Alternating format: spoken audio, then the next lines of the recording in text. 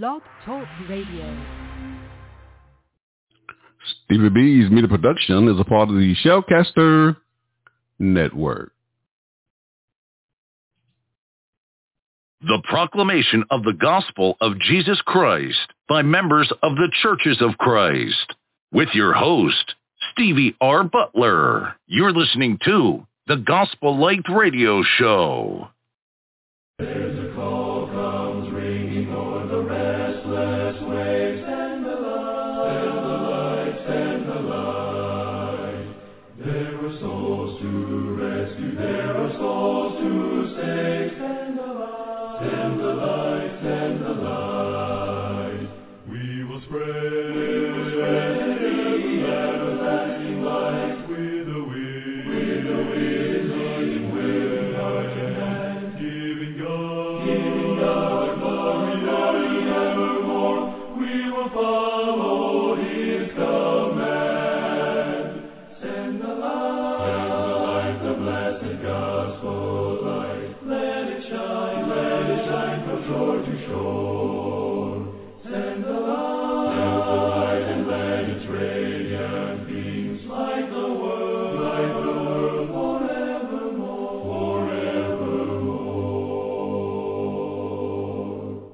You're listening to the Gospel Light Radio Show.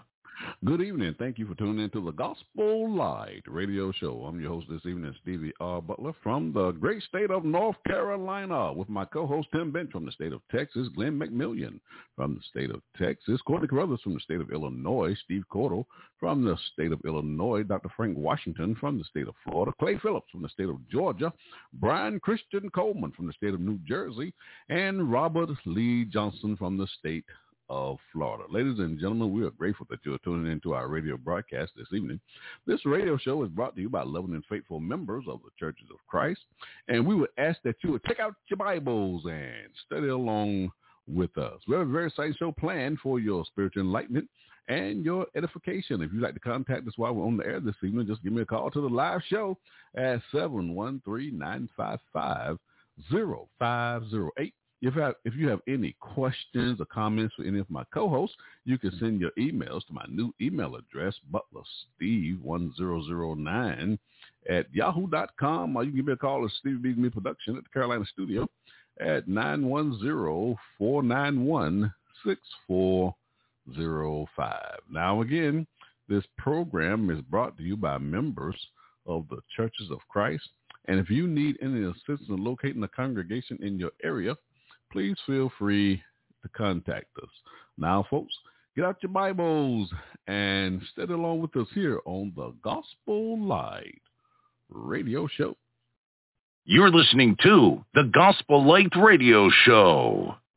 Before we go into our program for this evening, I would ask that you would bow with me in a word of prayer, that we may thank God for this opportunity. Our most kind, gracious, loving Heavenly Father, the Father, our Lord and Savior, Jesus Christ. Father, we thank you for this day. We thank you for allowing us to go through the various activities of the day and placing it on our hearts that we are on this broadcast, and we're prepared now to present a portion of your holy and divine word. Father, we pray that you will be with my co-hosts, Clay Phillips and Tim Bench, on the broadcast this evening as they break into our listeners the bread of life. And also my co-host, Steve Cordell, as he answers the questions that are on the hearts of so many. We pray that you will bless their families that support their efforts. They may continue to sow the seed of the kingdom. Father, we pray that you will bless our listeners who are tuning in via Blog Talk Radio as well as through social media. We pray that they may listen well and that their hearts may be pricked as they consider their eternal stance before you and their soul salvation. And it will cause them to ask the question, what must I do to be saved? Father, we thank you so much for sending your only begotten Son, Jesus Christ our Lord, to die such a cruel death on Calvary's cross. For we recognize that without such a sacrifice, we will not have a hope of eternal life. Father, even now, we ask you to forgive us for the transgressions of our own heart. We know our flesh is weak, and we often fall short of thy will. Father, we pray that you will continue to bless us and keep us and love us all the days of our lives. And that we have been faithful unto death. Father, we pray that you will save us. For us in Christ's name we do ask it all. Amen. You're listening to the Gospel Light Radio Show. Ladies and gentlemen, thank you for tuning into the broadcast. Our speakers for this evening in the first segment, my co-host Clay Phillips. He serves as the evangelist for the Rose City Church of Christ there in Thomasville, Georgia. He'll be making this proclamation of the gospel of Christ. And in the second segment, I have a question from my shouted out platform on social media, Facebook. I'll be posing to my co-host Steve Cordell. He serves as the evangelist for the East Park Church of Christ there in Danville, Illinois. And he'll be answering our question in that segment. And then to close out the show, my co-host Tim Bench. He serves with the Oham Lane Church of Christ there in Abilene, Texas. He'll be making this proclamation of the gospel of Christ to close out the show. So open up your Bibles and open your minds, and let's have a great show. After the break, the next voice should be that of my co-host, Clay Phillips. Enjoy the show. You're listening to the Gospel Light Radio Show.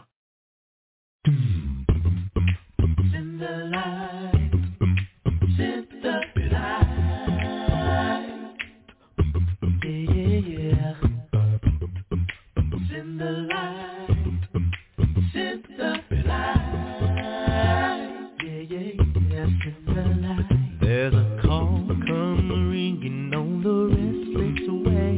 Send the line, come on and send the line. There are souls to rescue, there are souls to save.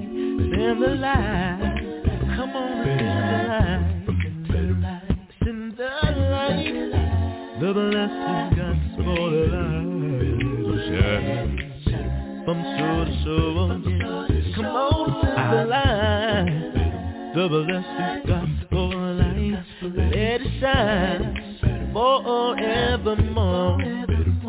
We have heard the Macedonian call today. Send the light, oh send the light, and a golden offering at the cross we lay. Send the light, oh send the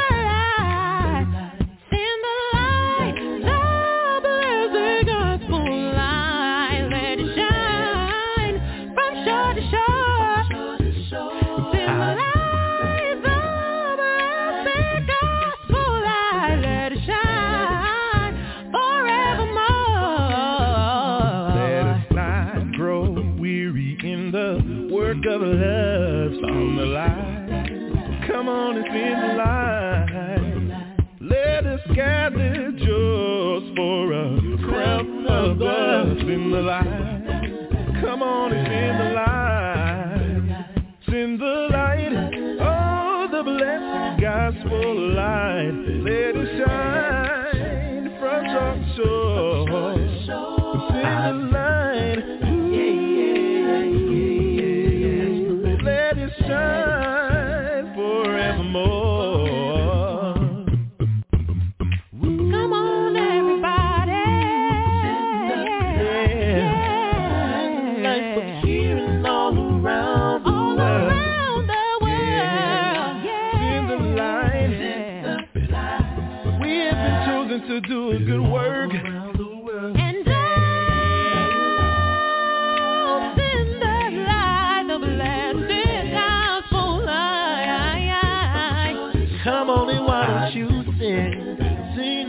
That gospel light, let it shine forevermore. In the light, oh, the blessed gospel light, let it shine.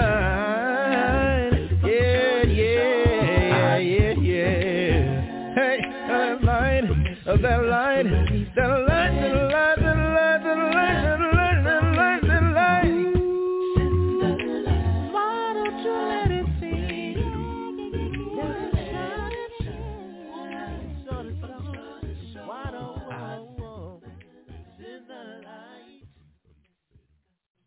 You're listening to the Gospel Light Radio Show.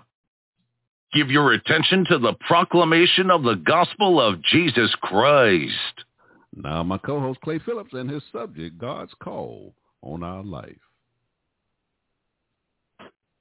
Good evening. Thank you, Brother Butler, for allowing me to be able to come and participate on Block Talk Radio Show. It's good to see those that have tuned in with us as we proclaim God's unadulterated truth. We're living in some dangerous times. We're living in times where we need to understand that God has a way and will and always have delivered his people. I would like for you to turn with me now to the book of Acts, Acts chapter 7. Everybody turn the Bible with me now, Acts chapter 7. I want to commence reading at verse 20 and terminate at verse 31. Acts chapter 7, verse 20 through verse 31. Now my subject is the call to freedom. The call to freedom. How God will call someone to deliver us. God have always. And so in the text, the disciple Stephen decided to write about how God calls. So Stephen's defense, and he deals with this, that God does call men to deliver us. Now, in Acts chapter 7 and verse 20, the Bible says, in which time Moses was born and was exceedingly fair and nursed up in his father's house 3 months. And when he was cast out, the word cast simply means set out, Pharaoh's daughter took him up and nursed him for her own son. And Moses was learned in all the wisdom of the Egyptians and was mighty in words and in deed. And when he was full 40 years old, it came to pass in his heart to visit his brethren, the children of Israel. And seeing one of them suffer for wrong, he defended him and avenged him that was oppressed and smote the Egyptian. Look at it. But he supposed his brethren would have understood how that God, by his hand, would deliver them, but they understood not. And the next day he showed himself unto them as they argued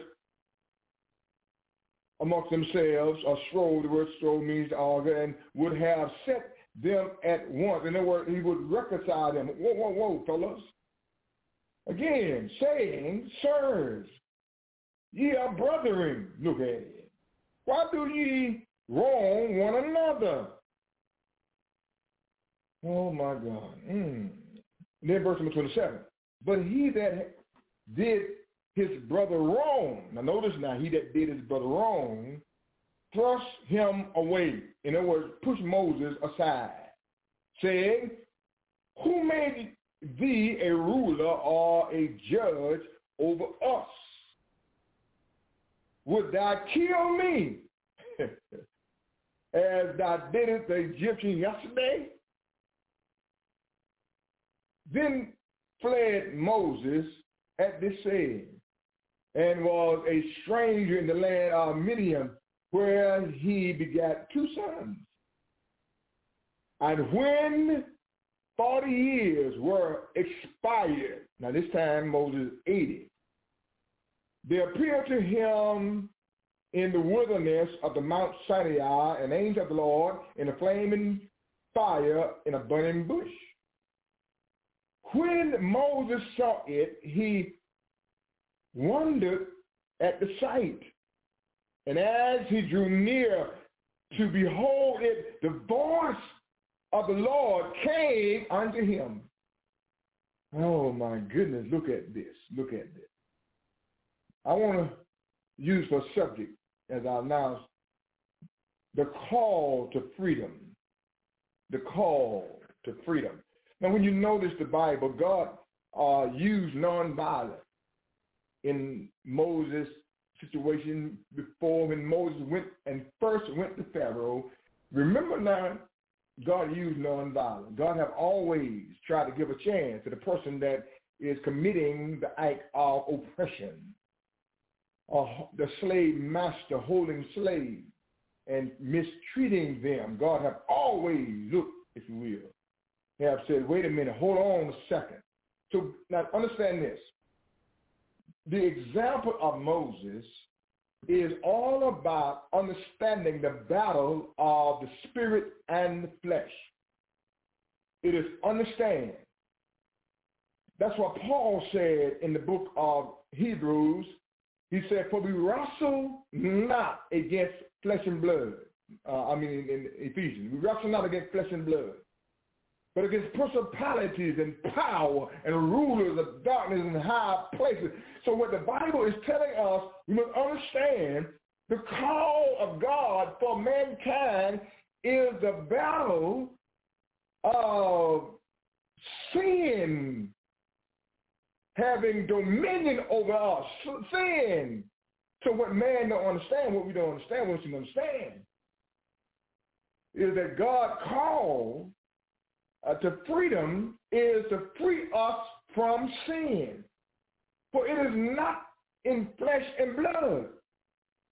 But this is what the devil have allowed us to do. The devil have allowed us to battle one another. Whites, blacks, Mexicans, and all of this.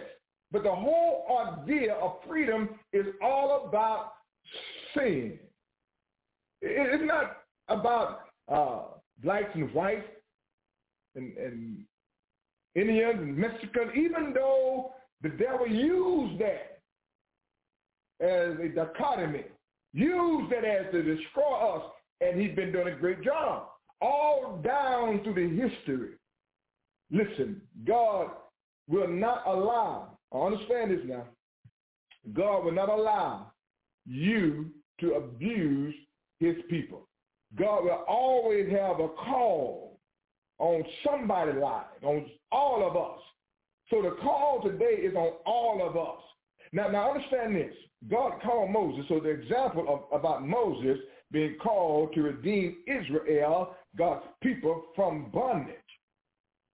Listen, violence have never, violence, why is it that people assume that violence can keep slaves as slaves? It don't work. You cannot use violence and think that it's going to hold God's people. It somehow, some way, man believes that if I use violence, and so when you go all the way back, let me show you something. Now turn back to Exodus. Let me show you something in Exodus chapter 1, brother. Everybody turn the Bible down to Exodus chapter 1. And let me show you something here, because we understand why is it that people think they can use nonviolence and then destroy God's people. The Bible says in Exodus chapter 1 and verse 8, now there rose up a new king over Egypt. Now remember now, this lesson, the Old Testament, is about prophesying, and the New Testament is the fulfillment of the prophecy to help us understand that the Bible says that those things are written in the old time was written for our learning, that we through patience and comfort of the scripture might have hope. So when you read the Old Testament, it is written for our learning. So here we find that Israel was oppressed by a new king. And so it says, and he said to his people, behold. So now understand that God put Israel in Egypt to protect them. And as long as they was there, they were protected. Then there come a new king, and this new king thought that, like everybody else today, that they're gonna fight against us. No. Listen to me. We as black people have always fought with whites, with America. All we asking you is to quit being violent against us. All we ask you is to be fair with us. You gave us the Bible. Now understand this. The Bible is our guide on the salvation. So if you call yourself a child of God, a Christian, that is why when you look at the historicity of slavery, that it has always been that those slave masters have always tried to cover up. And even in America, they had what they call the Negro Bible. Now, the Negro Bible did not have everything in it. For what they did, they eliminated Moses. There are scriptures that in the Old Testament that they eliminated. For example, Exodus. They eliminated Exodus because they didn't want a Messiah to come, and Messiah is still going to come. Regardless of what, because God is in control. And then in Deuteronomy, there's scripture in Deuteronomy talking about how you ought to treat those that you are employed. And one scripture they took out, turn to Galatians. I'm going to read this scripture. Galatians chapter 3 and verse number 28. Turn your Bible to Galatians chapter 3 and the verse of 28. And they took this scripture out. It says, that was in the Negro Bible. They gave the Negro what they want to give him. It says in 28 of Galatians chapter 3, it says, there is neither Jew nor Greek. Good God Almighty.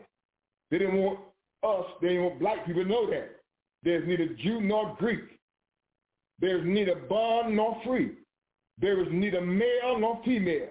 For ye are all one in Christ Jesus. Hello? So we become one in Christ, in the body of Christ, the Lord's church. Now, understand this, that when God called a deliverer, now in Acts chapter 7, we're going to look at something here. When God called a deliverer must understand the stress that is created in the call. Let me show it to you. So when God called the 12 apostles, turn your Bible now to Matthew chapter 10. Let me show you the stress in the call. So now, in other words, if you're called, you're going to go through some stuff. Because the battle, understand now, the battle is not between black and white. The battle is between good and evil. The battle is between the flesh and the spirit. But we get caught up into the black and the white. Woo. Now listen. Jesus called 12 apostles in Matthew chapter 10. Now, I'm going to save some time. I want you to look at something here that is interesting in verse number 16. In verse 16, Matthew chapter. Notice now that the stress in the call. You're going to have some stress. You're going to go through some stuff. Okay? Verse 16 said, behold, I send ye forth as sheep in the midst of wolves. Woo. This is what is happening. This is, in other words, nonviolent have been God's anger. God said, listen, I want you to understand that I'm sending you forth as sheep, nonviolent, in the midst of wolves. Be ye therefore wise as serpents and harmless as doves. In other words, be nonviolent, harmless as doves. I want you to understand. Then it says, notice what it says in verse 17. But beware of me, for they will deliver you up into the council, and they shall scorn you in their synagogue, and you shall be brought before governors and kings for my sake, for a testimony against them and the Gentiles. In other words, the opportunity to demonstrate the love of God, that God has sent a Redeemer, is nonviolence. So when God says told the 12, listen now, you're going to be a testimony. You're going to be lied on. You're going to be whooped. You're going to be beaten. You're going to be stoned. My God, look at here. So here we find that Jesus is telling them, but this is an opportunity. This is an opportunity to tell people about Jesus. Amen? This verse number 19 says, but when they deliver you up, take no thought how or what you shall speak. Now, he's talking about the early church. For it shall be given you in that same hour what you shall speak. So Jesus talking to his apostles, 12 apostles, not us. The Paul told Timothy in 2 Timothy chapter 2, verse 15, study to show thyself approved unto God, a workman needing not to be ashamed, rightly dividing word of truth. Okay? Now notice in verse 20, for it is not ye that speak it, but the Spirit of the Father which speaketh in you. But notice in verse number 21, and the brother shall deliver up brothers to death. This is what's going to happen. And the fathers, the children, and the children shall raise up against their parents and shall they shall kill them, put them to death. Wow. Verse 22 says, and ye shall be hated of all men for my name's sake. But that ye endure to the end, ye shall be saved. So listen, believers, body of Christ, the Lord's church, listen, God's people, listen. You endure to the end. We got to learn to be what God wants us to be. We got to learn to suffer for the opportunity to tell somebody. When you go in the grocery line, don't argue with folks about whether a mask on or not. Just say, I'm sorry. Woo. Jesus said, now, if somebody slap you, turn the other cheek. That's an opportunity to show God has delivered you. Woo. Somebody ought to say amen up in here. And then, now let's go back to our text, Acts chapter 7. Acts chapter 7. Now understand this, that the only reason that people, that blacks and whites, and we have racism, the only reason we have racism, listen to me now, listen.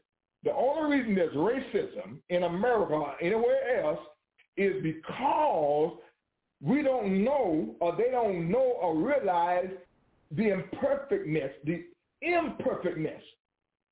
of mankind, that all of us are sinners. When do you get off of thinking you better than somebody else because of the color of your skin? You're not better than anybody else because of the color of your skin. All of us. The problem is the devil will have you to do anything. He will put so much stress on you to create a imperfect or a persecution on people because of the color of the skin, and we all are the same. And we all going to stand before God at the judgment. Okay, let me show it to you. Turn to Romans chapter 7, verse 13. Let me help you out. See, first of all I got to do is help us understand that everybody, not everybody, no good, sinners. So they don't see you disliking me because of the color of my skin. They don't see me disliking you because of the color of your skin, because all of us. And see, that's why this is what the important we understand. The call is not call us from this flesh of color of our skin. It is the call us from the sin in our skin. Let me show it to you. Romans 7:13. Was then that which is good, now Paul is speaking, Paul said, was then that which is good made death unto me? In other words, and then Jesus saying, how can that be? In other words, how can it be that people that call themselves children of God, people of God, they're the ones that are most violent than anybody else? How can that be? How can people that call themselves Christians up in church and go and lynch people? How can that be? How can you call a person out their name, and I'm going to show you something in a few minutes, out their name, and dog them out and call yourself a child of God? How can that be? The Apostle Paul said, how can that be? He said, let me show it to you. He says, God forbid. In other words, God don't want you to be like that. God forbid. But sin, it is sin that causing all this trouble. When Adam and Eve sinned in the Garden of Eden, we are trying to get back to God. Amen? God called us to freedom from sin. This whole Bible, the purpose of us worshiping, the purpose of us serving God, reading the Bible is about deliverance from sin. God made me my color. God gave me this color. God gave me your color. It's not what you didn't earn no color. You didn't earn nothing. The Bible says, Paul said, I want you to understand sin, that it might appear sin, working death in me by that which is good, that sin by the commandment might be become exceedingly sinful. In other words, God said, Paul said, the reason why God, how is all this happening? Because God wants sin to be sin. He wants you to understand, it is not in us, it is not in white, black, blue, green, yellow, purple, whatever color you are, nationality you are, it is not in your color, it is sin. And Paul said, I want you to understand this, because Paul had an issue too, you remember? Then in verse number 14 says, for we know that the law is spiritual, but I am carnal, sold under sin. Ooh, we need somebody to deliver us from sin. White, black, whatever we are, we need to be delivered from sin. I'm sick and tired of folks arguing about white folk and black folk, go where you came from. I'm trying to get where I came from. Garden of Eden. We all came from Adam and Eve. I'm trying to get back there. Then Paul goes and says, and take some time here, drop down to verse 18. He says, for I know that in me, that is in my flesh, dwelleth no good thing. For to will is present with me, but how to perform that which is good, I find not. So Paul said, listen, if you hate your brother, you call somebody an N-word, a W-word, or whatever, it demonstrates you have not been delivered from God, that you have not been delivered. And so you need a deliverer. But there is one. Notice now, did Paul go on down and says in verse 24, he said, oh, wretched man that I am. He said, I want you to understand this. Oh, wretched man that I am. If you're a man, you're wretched. And quit talking about we're not all men. That's why the whites accepted evolution. And they know the Bible doesn't teach that. They know what the Bible really teaches. God sent us a redeemer. And you talking about the black man is part monkey. Have you lost your mind? Okay. Now, it says, I thank God. Paul said, I thank God through Jesus Christ, our Lord. So then, with the mind, I myself serve the law of God, but with the flesh, the law of sin. And so you dealing with the flesh is all about sin. It's all about sin. Now let's go back to our text. We got to look at. I want to look at three things. I got about, according to my time, I got 14 minutes.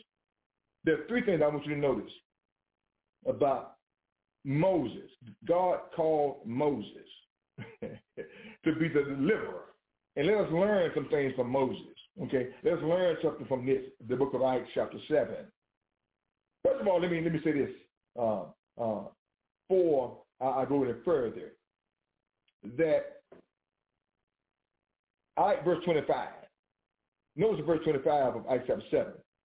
For he supposed, Moses now, suppose his brethren would have understood how that God, by his hand, would deliver them. But notice what it says. But they understood not. And that's what's wrong with churches today, the body of Christ. Because they understand not the word of God.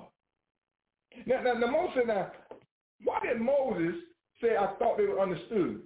Because here is Moses, the deliverer. He is the deliverer. God sent him to deliver Israel, which is an example of Christ delivering us from our sins. Okay? But notice in verse number 20, in which time Moses was born. In other words, in God's timing. God timed that thing just right. You remember in Exodus chapter 3, now chapter 1, it talked about Moses being born. In chapter 3, it talked about how Moses was born and was fair and nursed up in his father's house. In other words, in whom time, at the right time. Pharaoh had heard that there was going to be a Messiah, that there was going to be a deliverer. And so that's the only reason anybody would take stuff out of the Bible, not preach the whole Bible, the whole counsel of God. It's because they don't want folks to know the truth. That's the devil. That's that flesh manifesting itself. That's sin in us manifesting itself. So here the Bible says, in which time Moses, time that they was killing the 2 years old. Now remember, the same thing happened to Jesus when Christ was born. Okay? So Moses saying, I thought y'all understood. Y'all told me. Now how did Moses know he was going to be the deliverer? Tell me now, how did Moses know he was going to be the deliverer? He was raised in his father's house. They told him the truth. So by the time his mother and them got him going on and put him in Pharaoh's house, Moses understood the background of his life. So he was waiting to redeem. So three things here about Moses. Number one, Moses, we'll look at Moses' problem. Number one, his problem was, the first thing was the problem of intensity. The problem of intensity. Number two, the problem of insecurity. The problem of insecurity. And number three, now I know I'm going to have time to unblock all of this, but I'm going to hit it. The problem of inadequacy. The problem of inadequacy. Now, the problem of intensity, in other words, we read on down. Now let's look and see what the Bible says in verse 22. The Bible says, and Moses was learned in all the wisdom of the Egyptians and was mighty in word and in deed. Look at Moses. God put him where he wanted to be because you need to know your enemy. You need to know your enemy. The Bible says, be vigilant because our adversary, the devil, as a roaring lion, seeking who he may devour. So God said, Moses, you're going to be the deliverer. You need to know your enemy. And God put him in the house of Pharaoh. God, tell me God don't send a deliverer and put him where he wanted to put him. You can't hinder God deliverer. And the Bible says in verse number 23, and when he was full 40. Now, this is the time where it's in the intensity of Moses. In other words, sometimes we try to do God's job. And there are some preachers that think they can do God's job. You let God do what his job is. My job is to preach the word, to be in season, out of season, reprove, rebuke, exhort with all long suffering and doctrine. My job is to teach the word, to preach the word, because it is the word of God. Listen, the reason why America is getting worse is because we are not preaching and teaching the word of God and believing it. Oh, we can quote it, we doctors and lawyers and all that stuff, but we are not living. We believe that I got the power. So Moses rushed ahead into the delivery. How you know? It says right here. It came to pass, and when he was full 40, it came into his heart. God said in his heart, this is his brothers, children of Israel. Seeing one of them suffer wrong, he defended him. Now here is Moses doing something God didn't tell him to do, not to physically go and jump on somebody and kill him. So Moses went and killed the Egyptian. Look at it. Thought he was doing something. And that's why in verse 25 it says, for he supposed.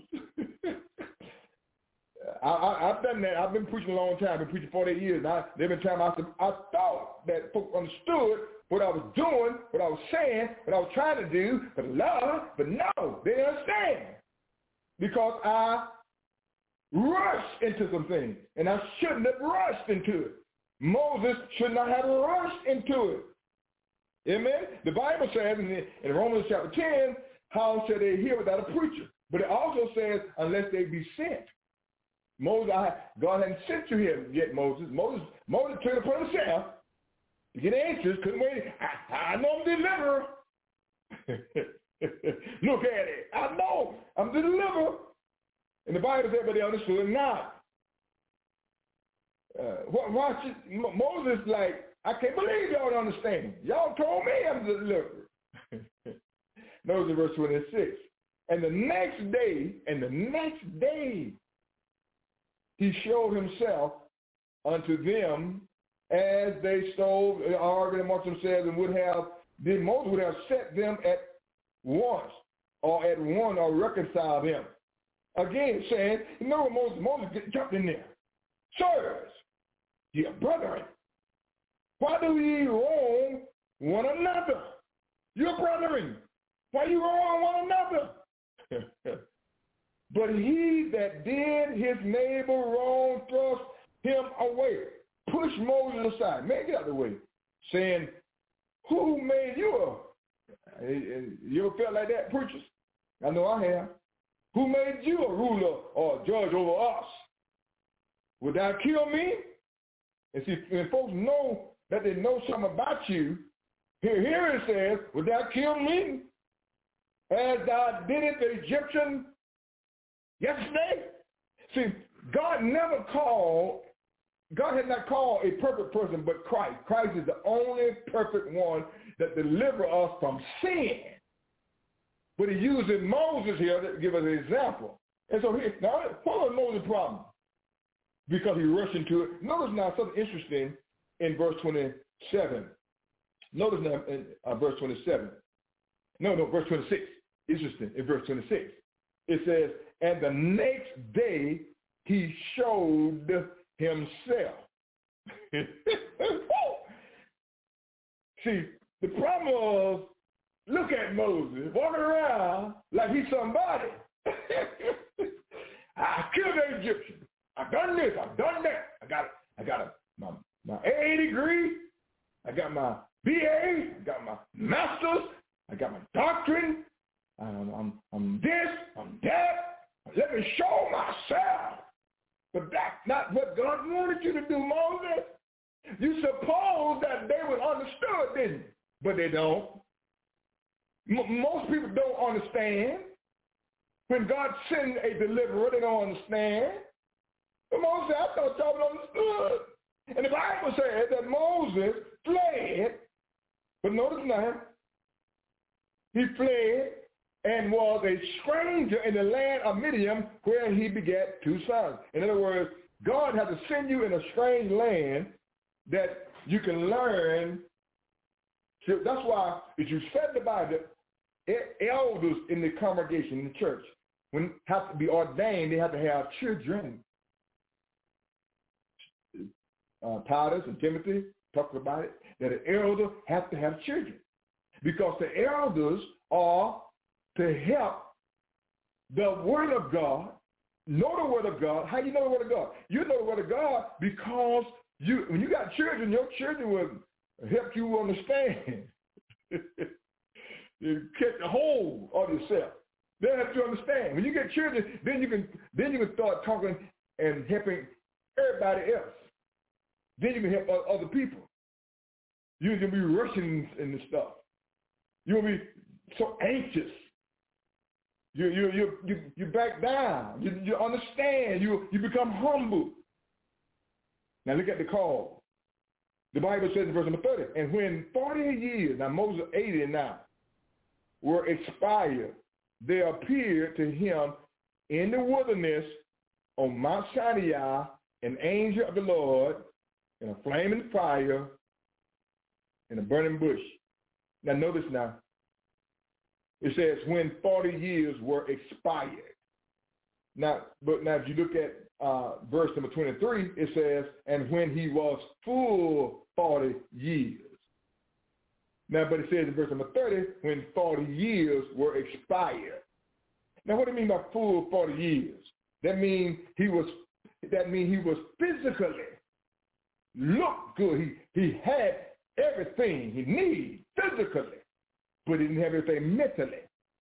Now, so when the Bible says in verse number 30, and when 40 years were expired, that means that God was working in him.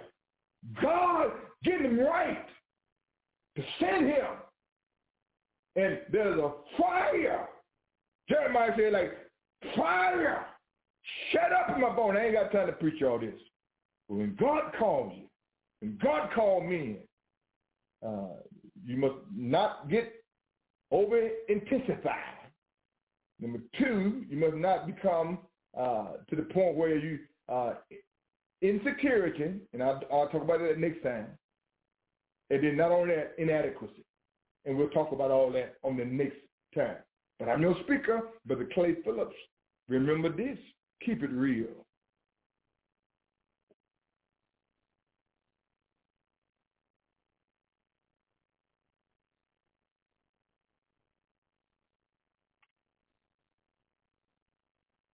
You're listening to the Gospel Light Radio Show.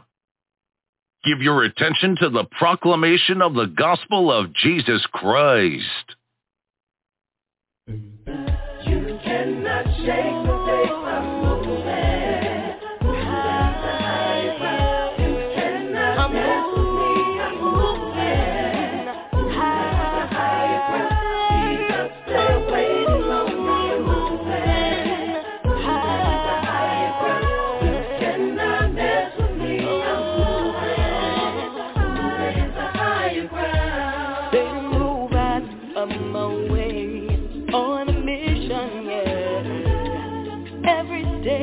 Striving harder just to make it to heaven.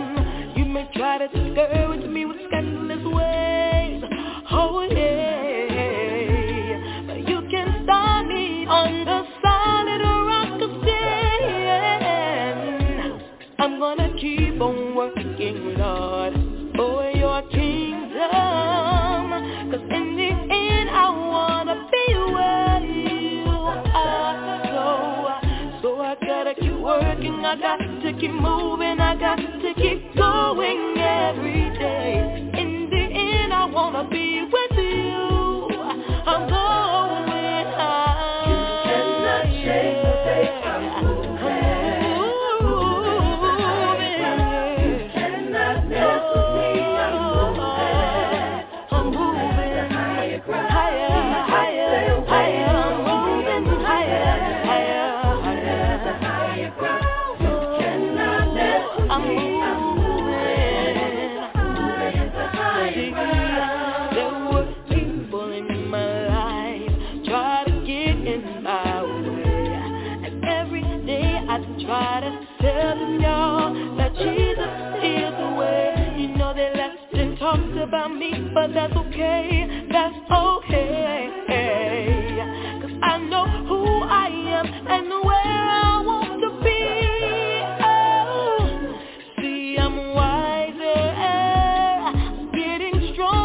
Every day, can't stop now.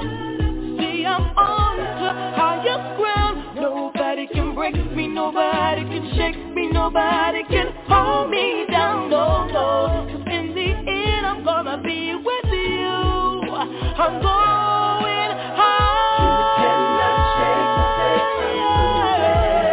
I'm moving. High. You cannot mess with me.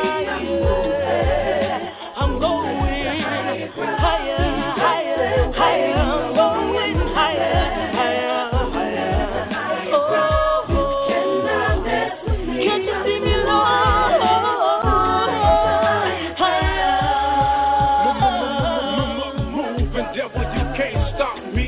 Daily, you say traps and you try to reroute me, but me not moving, me not going nowhere. You said which I was made, so you won't delay me. I keep on praising the praise to keep at peace. Nobody taking me to mountain top is what I'm seeking. So stop grabbing at me enemies, get out of my way. Christ, I need your grace, the heart has won't behave, and so I keep moving.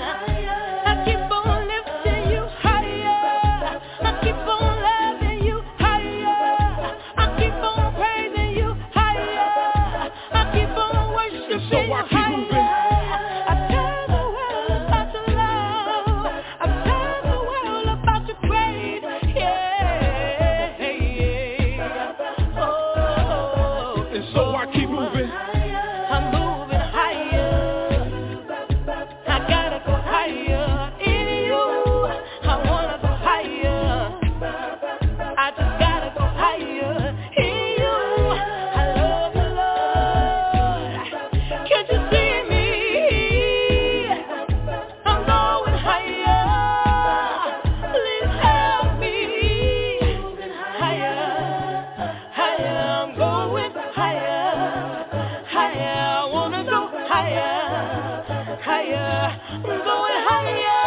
moving higher.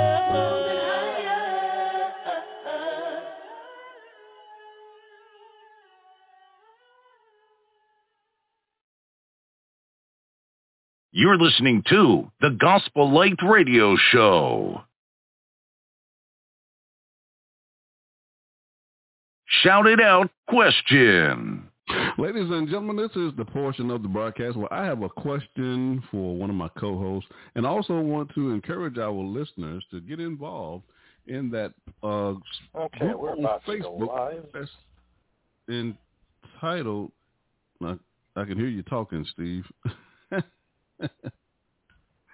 Sorry about that. Okay. Let me go ahead and bring in my co-host, Steve Corley. He serves as the evangelist for the East Park Church of Christ there in Danville, Illinois. Steve, how you doing this evening?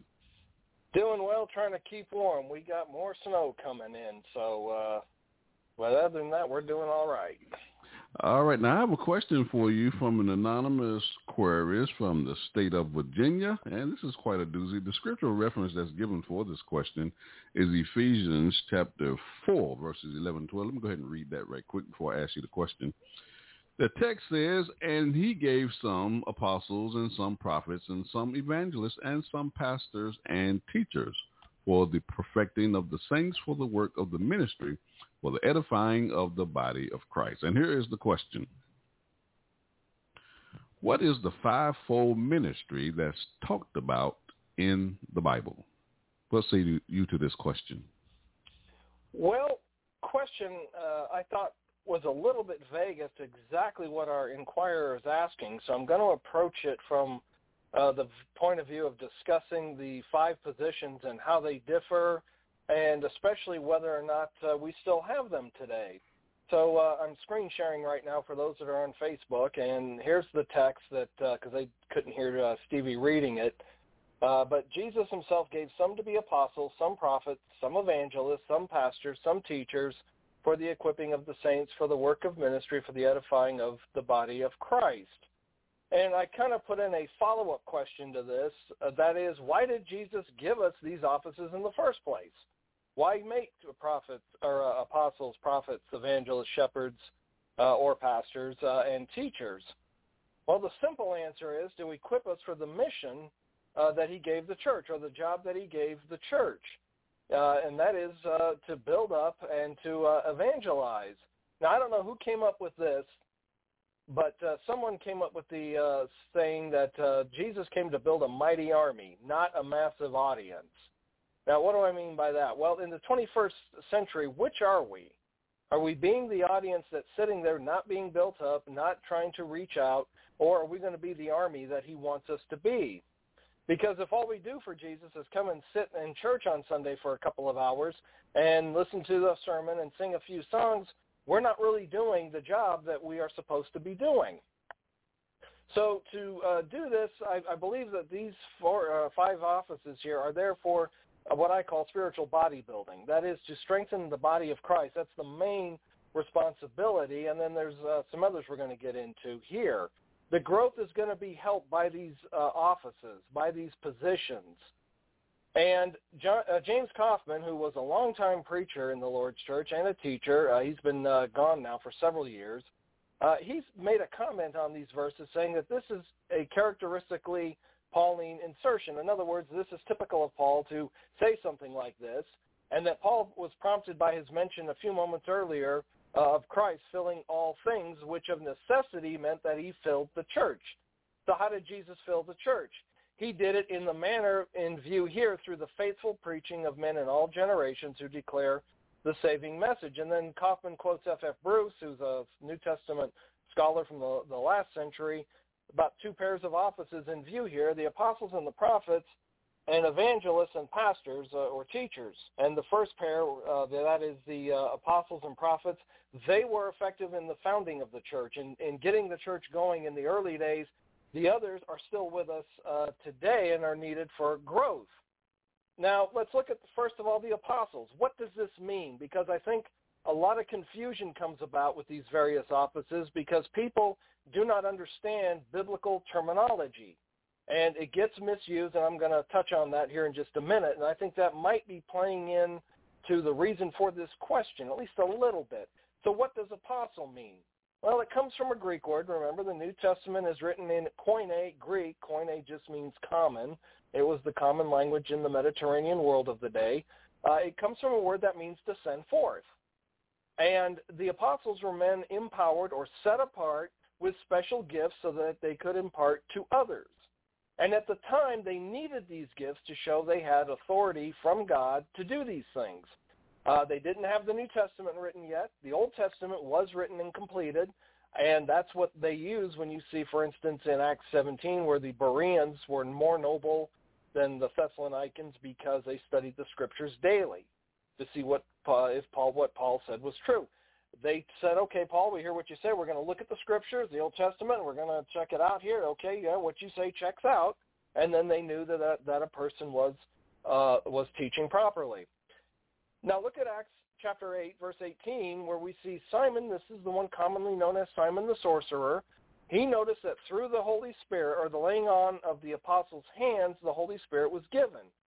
And he offered them money, saying, hey, give me this power also, so that anyone on whom I lay my hands may receive the Holy Spirit. And Peter was livid. Peter was very angry with him. Your money perished with you because you thought that the gift of the Holy Spirit could be purchased with money. And Simon, just before this happened, was baptized into Christ. He's a believer. He's a Christian. He just sinned, and he was told to pray for repentance. That's the only time we're told to pray for repentance. We're never told to pray for salvation. The sinner's prayer to become a Christian doesn't exist in Scripture. But once we are saved, then we can pray for forgiveness, and that's what he is told to do. He went to them to try and purchase this. Apparently, when we look at Peter's response, he was wanting this maybe power to show off, to make money, to gain prestige, but that's not why God gives us gifts. That's not why God gives us abilities to show off.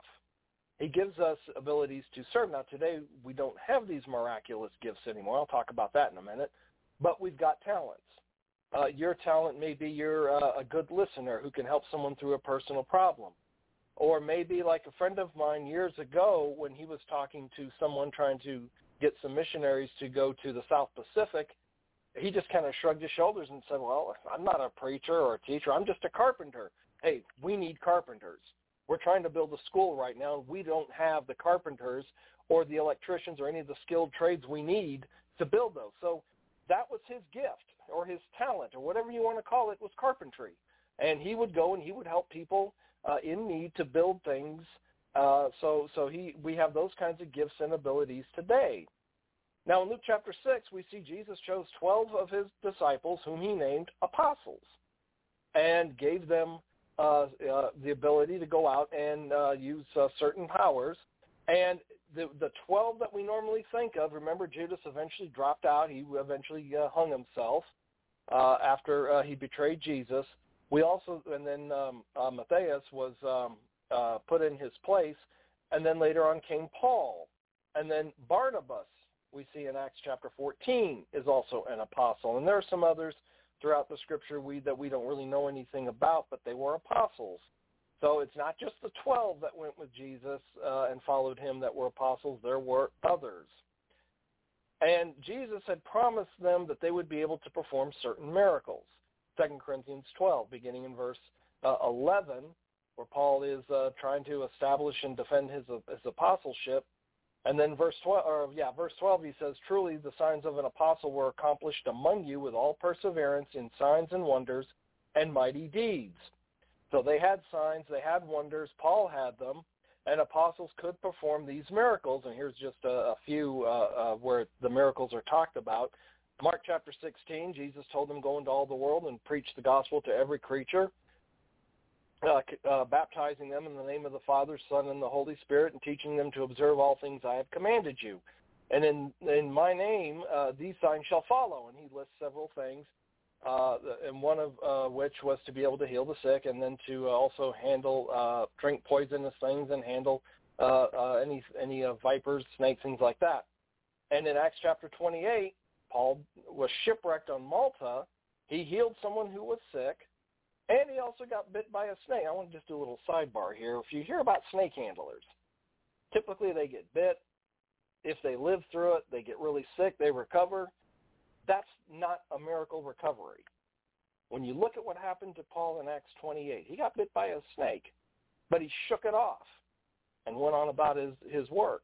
So just keep that in mind. The snake handlers out there are not doing it according to the book of Acts. And then we also see that Paul could speak with other languages, 1 Corinthians 14, or tongues. Those are bona fide languages, and we never read of Paul using an interpreter, so we know there are several languages there that he spoke.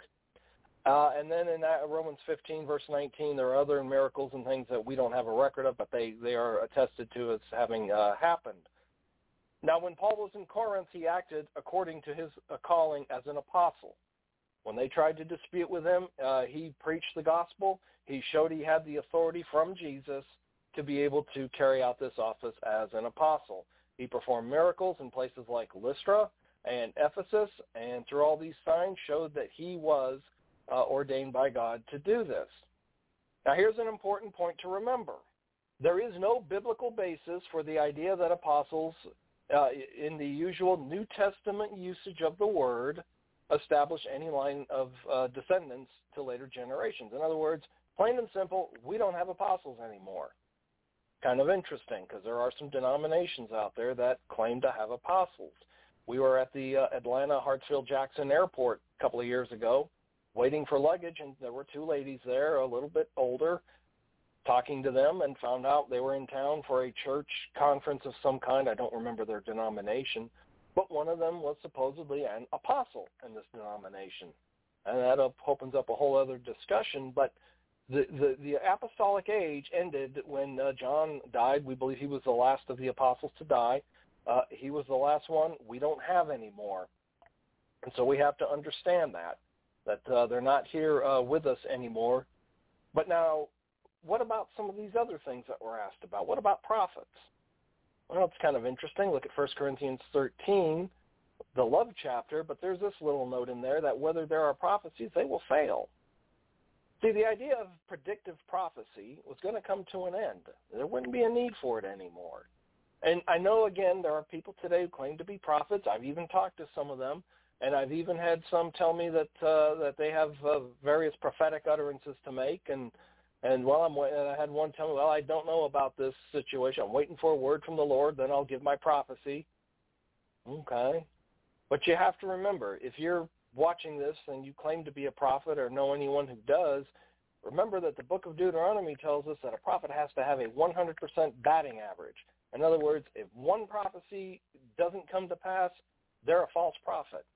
But we don't have that kind of prophecy anymore. But now the prophesy can also be used in forms to reference those who are simply declaring God's word or preaching God's word. We still have preachers today. We still have to proclaim God's word. Prophets received what they got via revelation. Paul, as an apostle, also received the gospel through revelation. He says in Galatians chapter 1 that I would have you to know, brethren, that the gospel which was preached by me is not according to man. In other words, this wasn't just given to me by tradition. This was not given to me by a bunch of people sitting around the campfire making up stories about God. I neither received it from man, nor was I taught it. I received it through revelation from Jesus Christ. The mystery was made known to me, he told the Ephesians, by revelation. So this was given to him supernaturally. So now what about evangelists? Well, the evangelist, the word means a messenger of good. Now, I used to put this on my business card, that I was the evangelist for whatever congregation I was with, and people would typically look at it and get this look on their face and, oh, you're not the pastor, you're just an evangelist. Well, I'm not just an evangelist. I was an evangelist. I taught people the gospel. Now, the main evangelist we look to in Scripture is, of course, Philip, when he went and took the gospel to the Ethiopian eunuch. Now, evangelists today are people typically who are more like itinerant preachers. They just travel from church to church. They hold gospel meetings or revivals or whatever you call them. Sometimes their wife might go with them and sing solos in church and that sort of thing.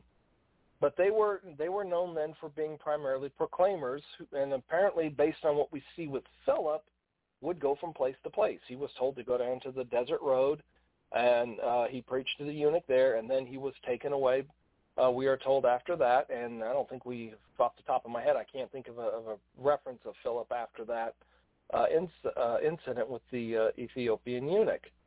So evangelists today, are they needed? Yes. We still need to proclaim the gospel. What about pastors and teachers? This is probably, I would say, pastor is probably the most misunderstood term in the New Testament. Pastor and preacher are typically used interchangeably in many church settings, particularly denominational settings. But here's what you have to understand. Okay, I am a preacher. I'm a minister. I am not a pastor. Now, some people are probably wondering, what? Well, if you look at 1 Timothy 3 and Titus 1, I do not meet all the qualifications to be an elder or a shepherd or a pastor. For one thing, I have to have believing children. I have a child. She prays and that sort of thing. She's not yet become a Christian. She's only 8 years old. 8.5 years old. Got to get that extra half in there. But she is not at a point where she can make a decision for Christ. So that right there, I don't meet that particular qualification to have a believing child as I believe the New Testament teaches. Now, the rest of it, being the husband of one wife, I've only been married once, and I do teach and do the other things that an apostle, that a pastor or a shepherd or a bishop is supposed to do. And those are all interchangeable terms for the same office. Now, McClintock and Strong gives us a nice summary of what a pastor or bishop is supposed to do. One is to feed the flock of God. That is to make sure that they are taught. They're talking spiritual feeding here. And then to guide the members in a pathway of duty and holiness. Elders are to set an example. They are to teach. They are to be there to sort of, for lack of a better term, counsel if people have questions or concerns.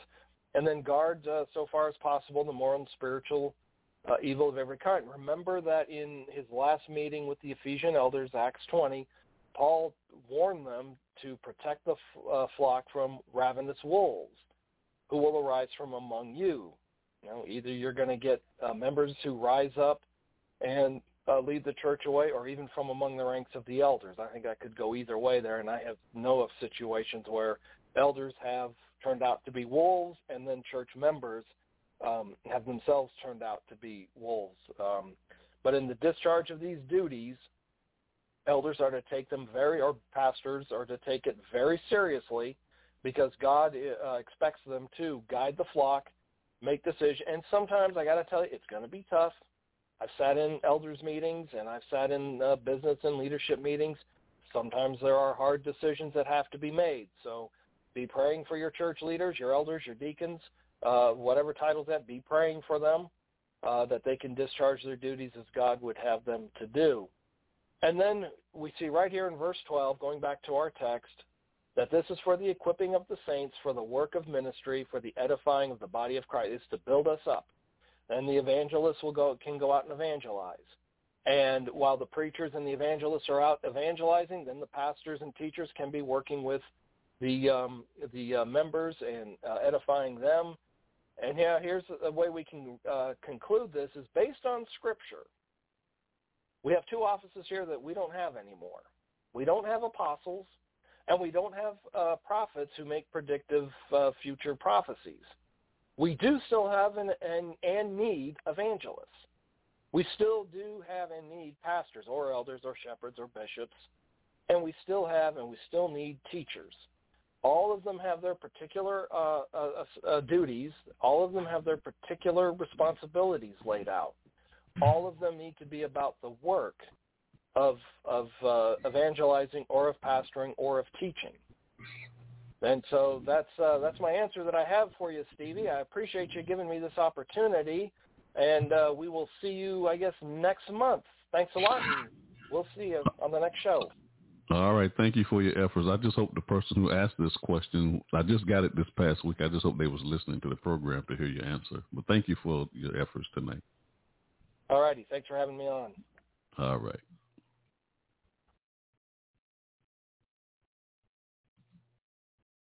Shout it out question.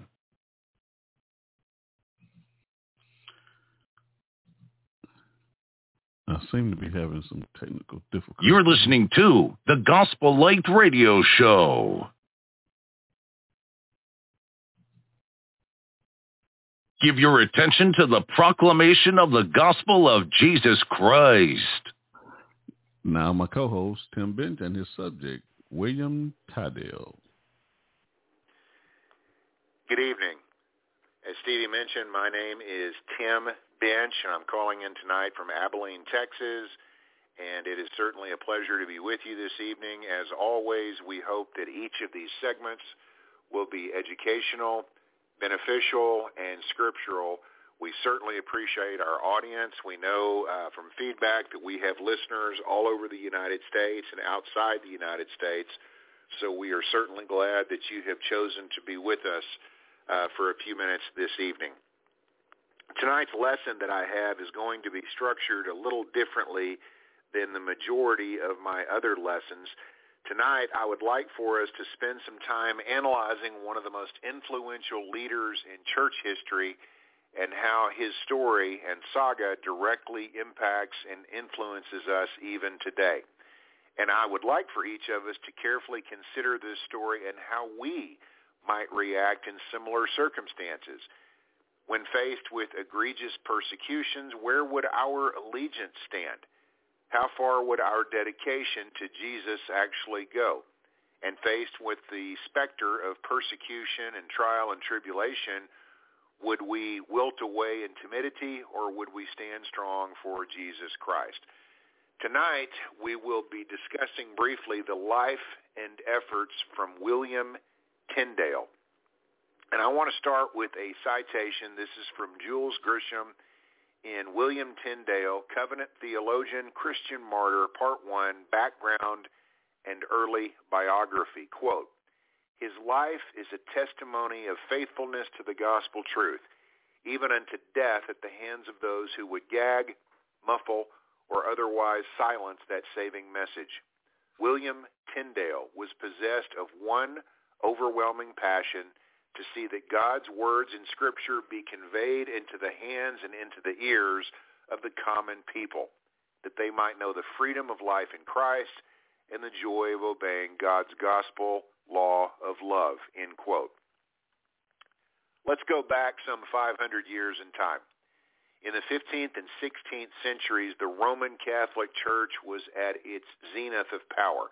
The papacy and the Pope not only exerted complete and de facto dominance of organized religion, but its power was so great and so dominating that the Roman Catholic Church controlled entire governments as well. Pretty much all of Europe was under the thumb of the Catholic Church, and that church controlled untold millions of people's lives from cradle to grave over the course of multiple centuries.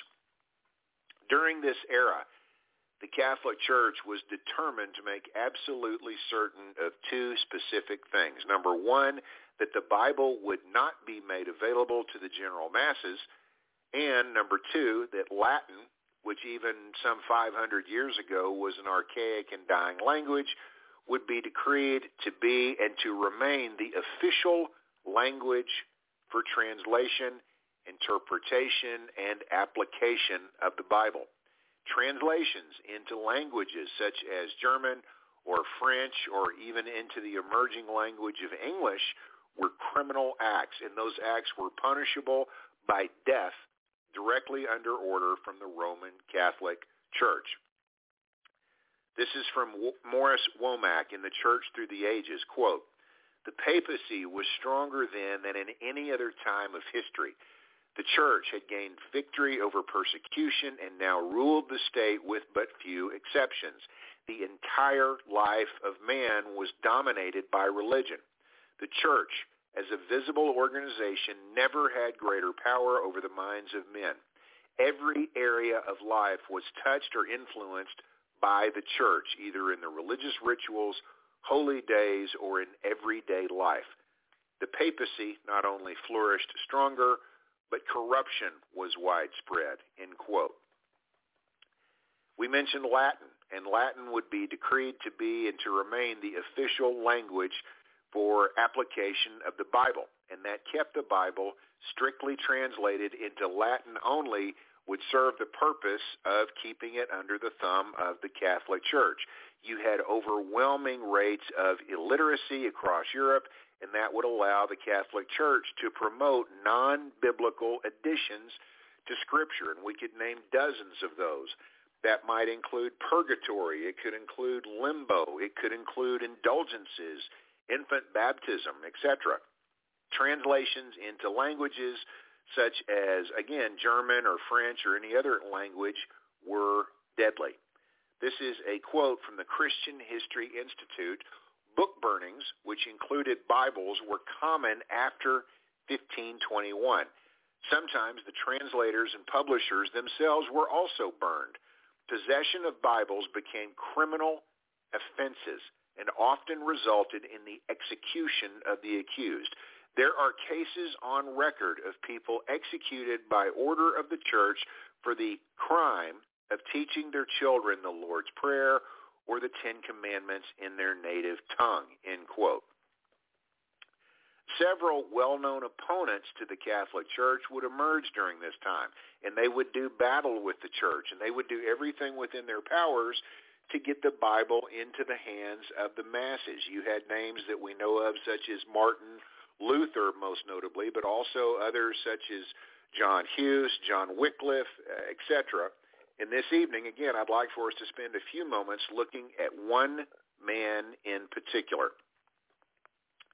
This is from our Authorized Bible Vindicated by Benjamin Wilkinson. Quote, God, who foresaw the coming greatness of the English-speaking world, prepared in advance the agent who clearly would give direction to the course of its thinking. One man stands out silhouetted against the horizon above all others as having stamped his genius upon English thought and upon the English language, and that man was William Tyndale, end quote. In 1525, with the assistance of Martin Luther, Tyndale completed the first Bible translation into English. This was a huge event in world history and in religious history. And Tyndale's goal was very simple. That was to make the Bible accessible to every man, to every woman in their native tongue, allowing people to study the words of God for themselves. This would obviously enlighten people to Catholic farces and deception, such as the sale of indulgences for the removal of sin, which Martin Luther so detested and which served as the fulcrum for his posting of the 95 Thesis, famously on the door of the Wittenberg Church. And by doing this, he was effectively declaring war on the Catholic Church. Tyndale had fled Germany. He literally had bounty hunters on his trail hunting him, the price on his head courtesy of the Pope. The Catholic Church turned around and burned every Tyndale Bible it could seize, claiming that it contained thousands of errors, and possession of a Tyndale Bible literally was punishable by death by order of the Catholic Church. Again, this is absolutely staggering for us to think about today when we can walk into any store, any Walmart, and we can buy a Bible without a second thought. That has not always been the case throughout history. This is from gospelhall.com. Quote, an estimated 6,000 English New Testaments began to flood into England inside bags of wheat and bales of cotton. Nearly all were confiscated and burned in front of St. Paul's Cathedral by order of the Catholic Church and the King. An act of Parliament forbade the use of all copies of Tyndale's false translation. His translation angered Catholics and the King not only because the scriptures were published in English, but he deliberately selected the word ecclesia as congregation instead of church, elder in place of priest, and repentance instead of the word penance, end quote. This is from the Ancestry of Our English Bible by Ira Price. Quote, as soon as Tyndale's English New Testament reached England, there was a great demand for it by the common people that they might read it and by the ecclesiastical authorities that they might burn it. The Catholic bishops literally contributed to buy up whole editions to consign to the flames. An English merchant at Antwerp by the name of Packington was a friend both of Bishop Tunstall and of Tyndale. The bishop made a contract with Packington to buy all the books he could at any cost and send them to him so that he might burn them at St. Paul's Cross, end quote. Again, this is just beyond our comprehension today. The question which immediately arises, why did Tyndale oppose the Catholic Church so strongly? Why did he view them as the enemy of all mankind? Well, he answers that question directly in a book where this is entitled The Obedience of a Christian Man, published in 1528. Quote, this is from Tyndale himself. The preaching of God's word is hateful and contrary unto them. Why? For it is impossible to preach Christ except thou preach against Antichrist. That is to say, them which with their false doctrine and violence of sword enforce to quench the true doctrine of Christ. And as thou cannot heal disease except thou begin at the root, even so canst thou preach against no mischief except thou begin at the bishops, end quote. Another quotation from Tyndale, this is from storyofredemption.org, and we can see quickly how he did not endear himself to the Catholic authorities. Quote, I defy the Pope and all of his laws, end quote. Tyndale comments, additional Tyndale comments, which would ultimately stir the Catholic Church into action and retaliation. Again, this is from The Obedience of the Christian Man. Quote, Christ is with us until the world's end.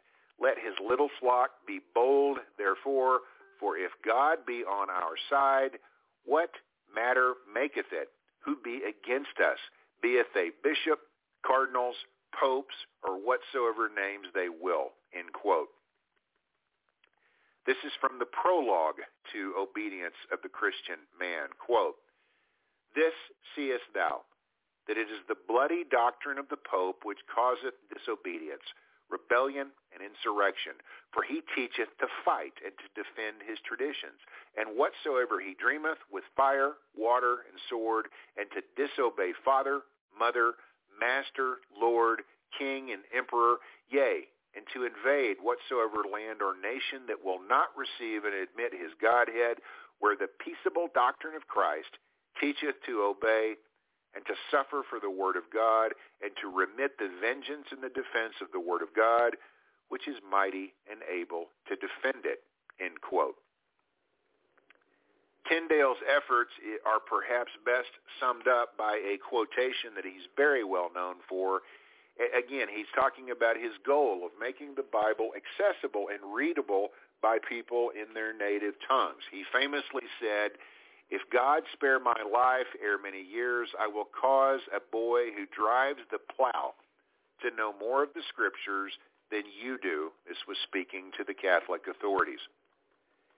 Further, now I want us to read this. This was from 1408. This goes back a while in Catholic history, but this tells us very specifically what the Catholic stance was about the Bible in English. This is from LloydThomas.org. Quote, Archbishop Arundel of Canterbury creates the Constitutions of Oxford to prevent and condemn any translations of the Bible into English or any other language, and to prevent reading of the same upon pain of greater excommunication of the guilty, to be accursed, eating and drinking, walking and sitting, rowing and riding, laughing and weeping, in house and in field, on water and on land. Cursed be their head and their thoughts, their eyes and their ears, their tongues and their lips, their teeth and their throats. Persons in violation of this decree, now get this, are to be publicly burned alive. Arundel writes to the Pope describing John Wycliffe's sin as being to devise the expedient of a new translation of Scripture into the mother tongue, and that Wycliffe is the son of the serpent, herald and chief of the Antichrist, end quote. This is from Kingdom Herald. Quote, in 1408, the Roman Catholic hierarchy prescribed the translation. Transgressors were under penalty of major excommunication. In 1414, a hierarchy-inspired law decreed that all who read the scriptures in English should forfeit land, cattle, life, and goods from their heirs forever. The henchmen of this vile religious gang hunted down possessors of John Wycliffe's translation as if they were wild beasts.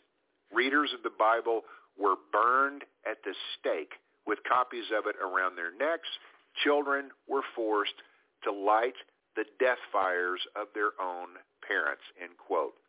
And as we read these together tonight, again, let's take a moment to appreciate how incredibly fortunate we are today. The suffering that was endured by these people and the afflictions put on them by the Catholic Church are almost beyond belief. Tyndale is eventually arrested. He is jailed by the Catholic authorities, and what was his crime? It was sedition, and it was violating Catholic decrees forbidding translation of the Bible. Tyndale was certain of what his fate would be, and his fear of what would soon be his fate was coupled with his environment while he was jailed. And I want to read this again. This is about Tyndale as he is being held by the Catholic authorities. This is from Ronald Wesley's Facts from History about our King James Bible. Quote, Tyndale knew that his trial would be little more than a formality, but during that event he might have opportunity of speaking for his Savior, and thus he must prepare his defense well. In addition, he continued with the work so close to his heart, his writing and translation. As Tyndale toiled and the autumn of 1535 faded, his chest and head labored. He shivered through the day and shivered all night as well. As he penned, faith alone justifies before God. Winter drew on and the light began to fail. He had only a few hours of daylight for writing. The remainder of his time he sat in darkness alone, but he must finish his work, for this was to be his end, end quote. Here are Tyndale's own words. These are written literally from within the jail cell.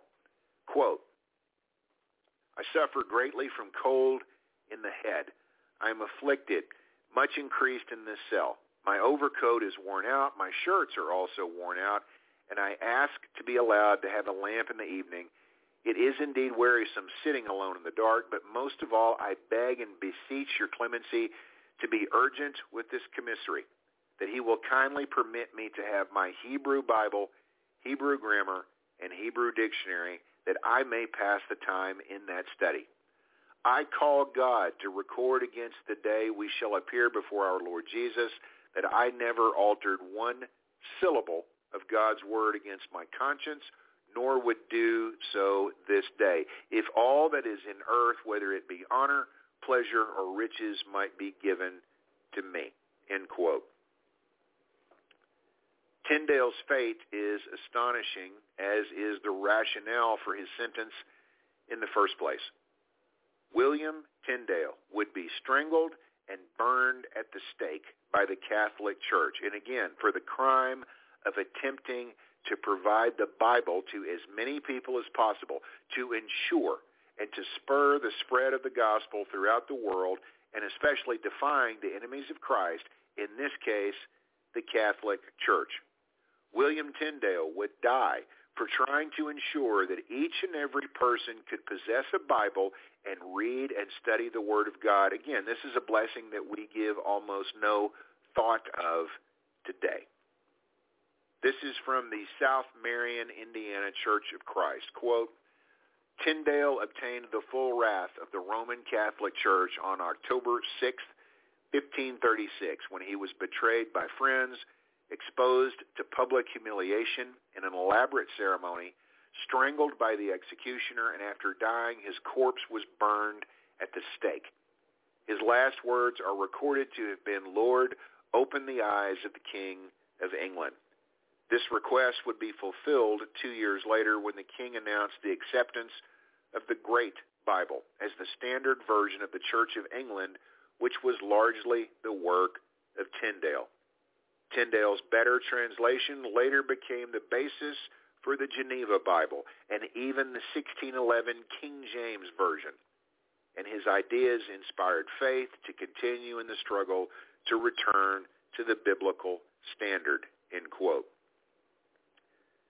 This is from Mark Galli with Christianity Today, and I want us to carefully consider the final moments of Tyndale's life. Quote, "We have but one brief description of Tyndale's execution. From descriptions of others like it, we can surmise that the execution took place in a public square, in the middle of which two great beams were set up in the form of a cross, standing about the height of a man. At the top, iron chains were fastened, and there were holes through which a rope of hemp was passed. Brushwood and logs lay at the base. After local officials took their seats, Tyndale was brought to the cross and given a chance to recant. That he refused. He was given a moment to pray. John Fox says that he cried out, 'Lord, open the King of England's eyes.' Then he was bound to the beam, and both an iron chain and a rope were put around his neck. Gunpowder was added to the brush and to the logs. At the signal of a local official, the executioner, standing behind Tyndale, quickly tightened the noose, strangling him. Then an official took up a lighted torch and handed it to the executioner, who set the wood ablaze. One other brief report of that distant scene has come down to us. It was found in a letter from an English agent to Lord Cromwell 2 months later. They speak much, he wrote, of the patient sufferance of Master Tyndale at the time of his execution, end quote. I have another that I want us to share as we consider this travesty. Again, this is from Ronald Leslie, Facts About History of the King James Bible. Quote, "Early in the month of October 1536, William Tyndale was led out of the castle toward the southern gate of the town. The sun had barely risen above the horizon when he arrived at the open space and looked out over the crowd of onlookers eagerly jostling for a good view. A circle of stakes enclosed the place of execution, and in the center was a large pillar of wood in the form of a cross and as tall as a man. A strong chain hung from the top, and a noose of hemp was threaded through a hole in the upright. The attorney and the great doctors arrived first and seated themselves nearby. The prisoner was brought in, and with a final appeal was made that he should recant. Tyndale stood immovable, his keen eyes gazing toward the common people. A silence fell over the crowd as they watched the prisoner's lean form and thin, tired face. His lips moved with a final impassioned prayer that echoed around the place of execution.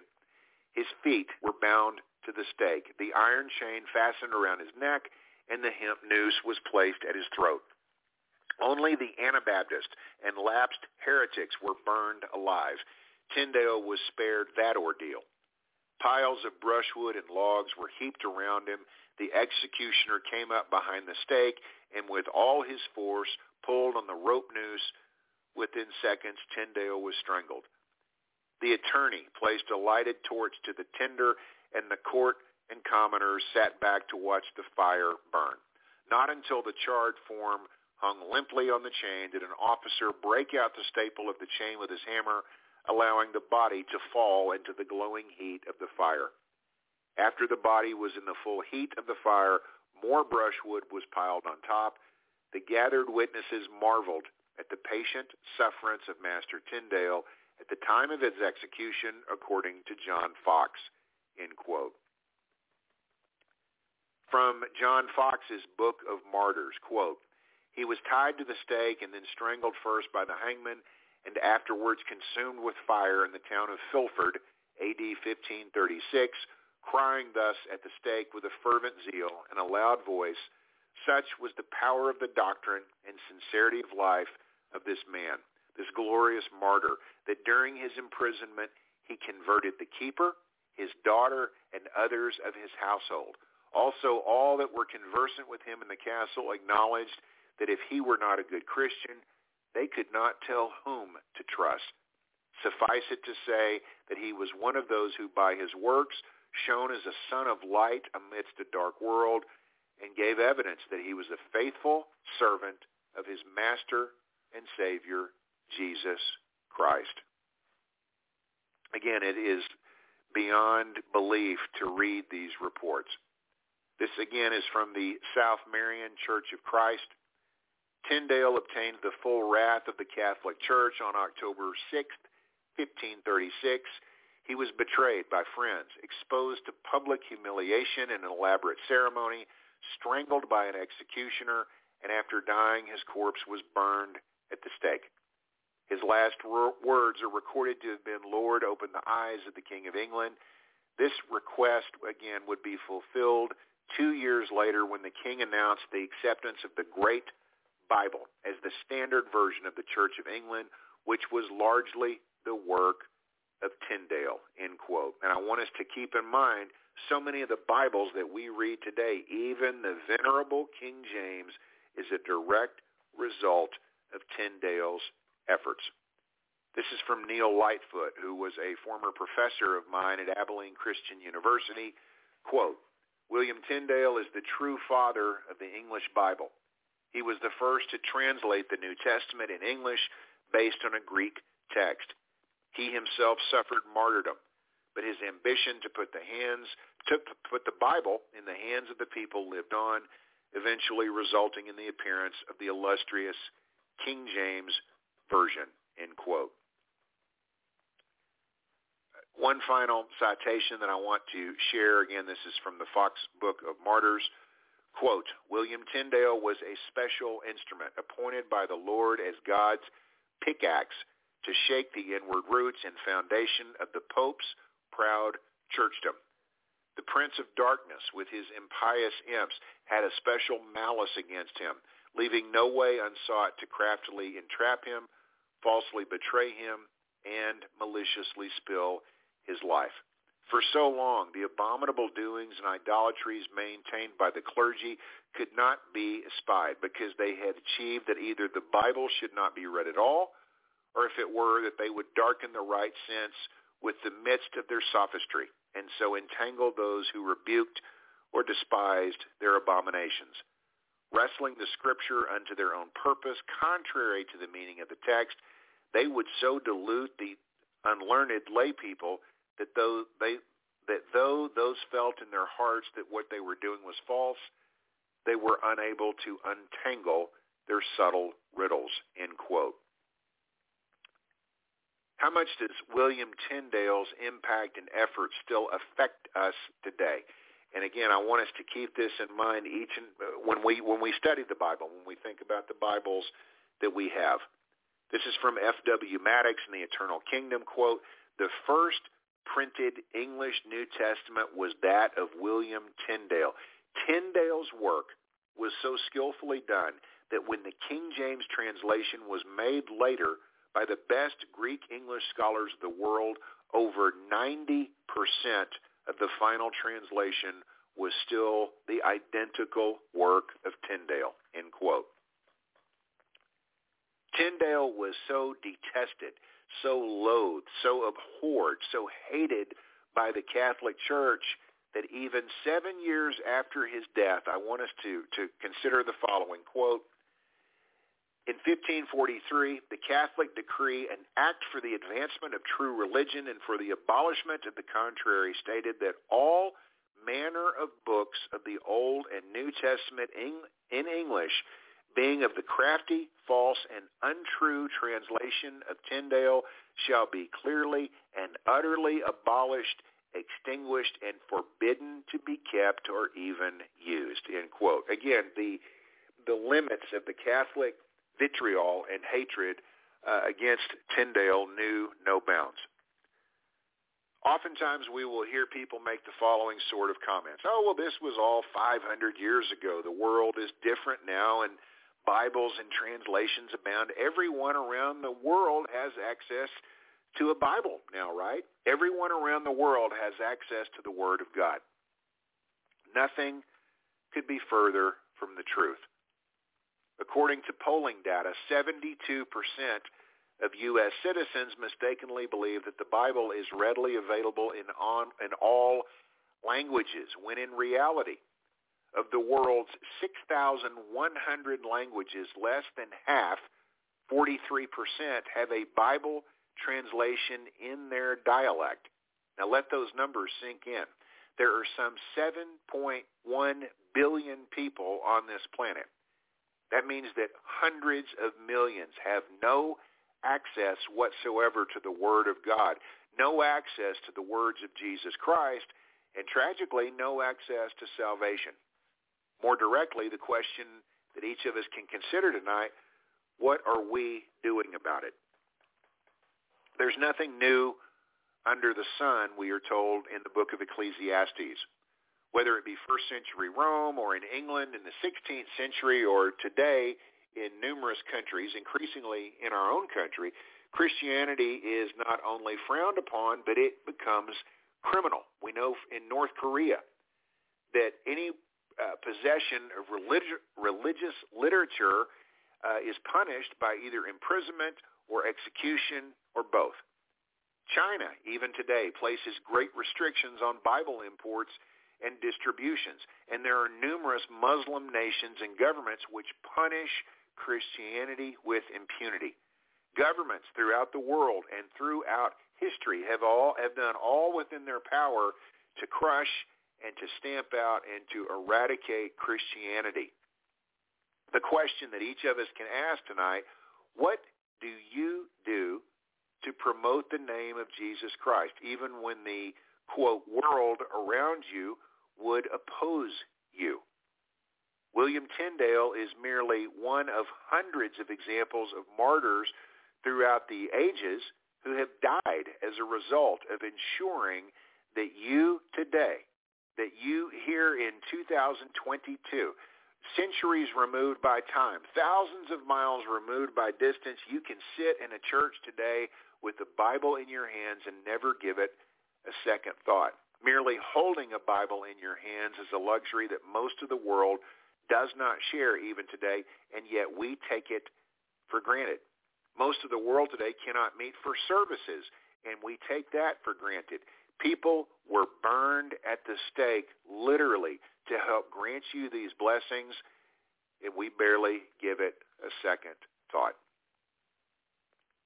From the South Warsaw Church of Christ, quote, "The next time you open one of the several copies of the English Bible that you possess, think upon the blood that has been spilt to ensure that God's word could reach and save you. First and foremost, consider Christ's blood, which was shed to prepare the gospel. But do not forget God's providence in allowing the gospel to reach us over 2 millennia later in our common tongue. Take time to also consider God's use of people like John Wycliffe, like Martin Luther, like William Tyndale. These people died to ensure that you have a copy of Scripture to study for yourself.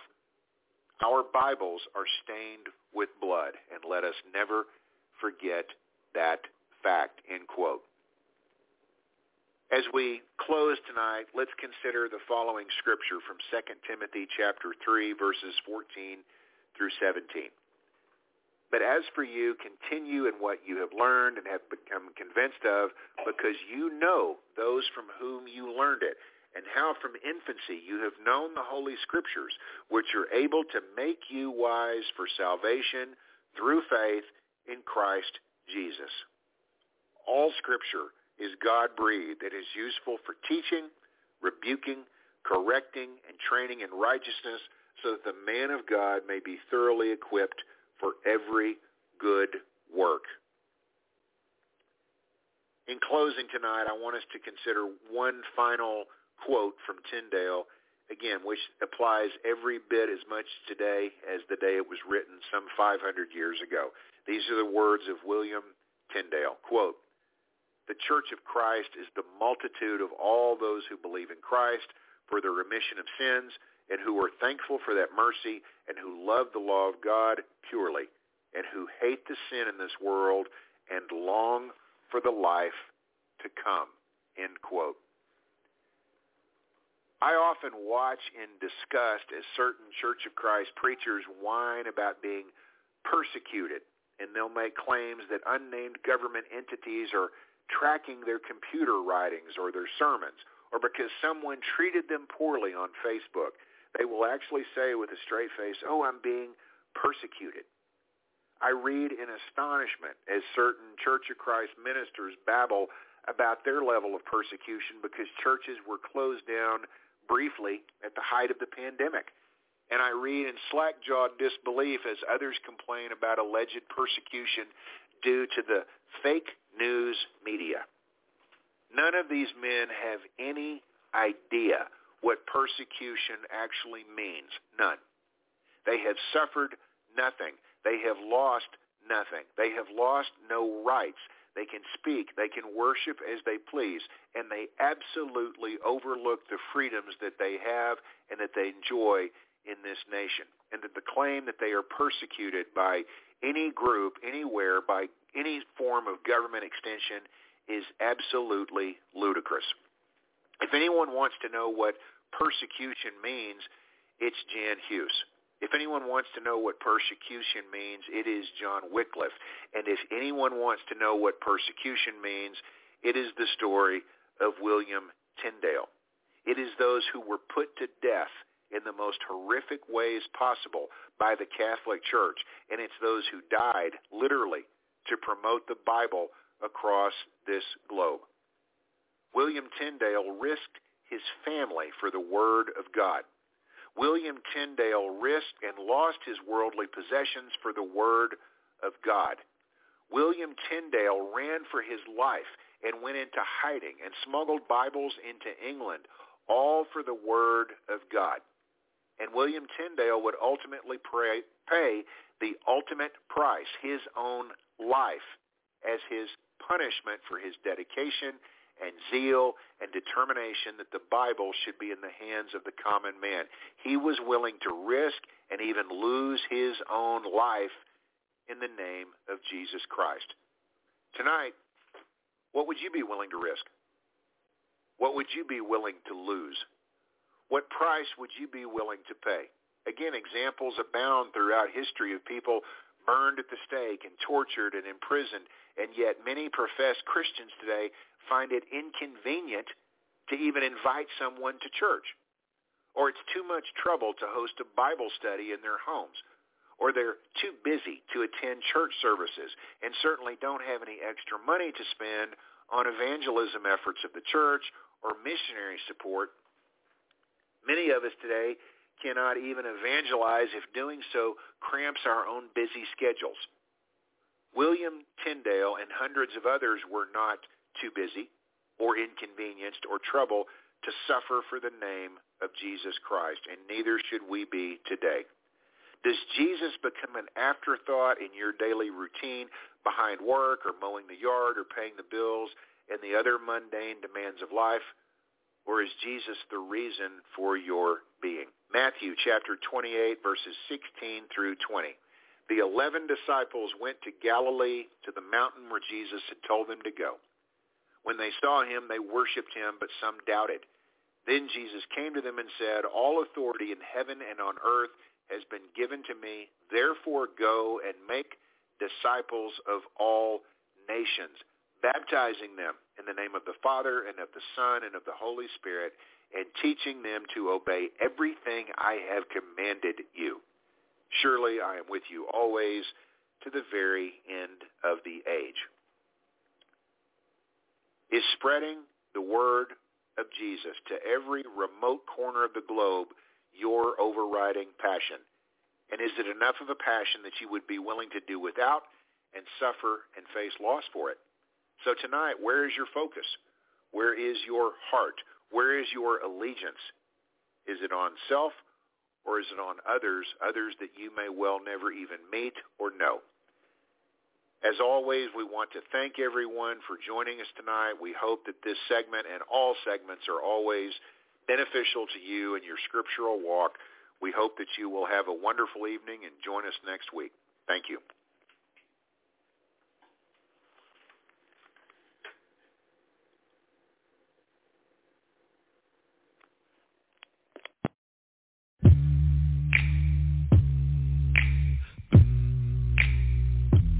Oh, you promised me that you would be there for me. You would be there. You told me if trials come away, yeah, if I would be still and still obey, you'd show me the way, yeah. You promised me, yes you did, that you would be there for me. You will be there. You told me that you would be my guide. In your will I will abide. You stay by my side. You'll never change. Lord, Lord, you promised me you'd be the same. Be the same. Lord, Lord, Lord, oh Lord. No, you'll never change. You'll never change. Your love remains the same. Be the same. You promised me, yes you did, that you would be there for me. You will be there. You told me that you would light my path. Never, never, never, never will I look back. No. You promised me, yeah, you would be there for me. You would be there for me. You told me that you would keep me from falling. On your name I'm gonna always be calling. Every second, every minute, every hour. Never change. Never change. Oh.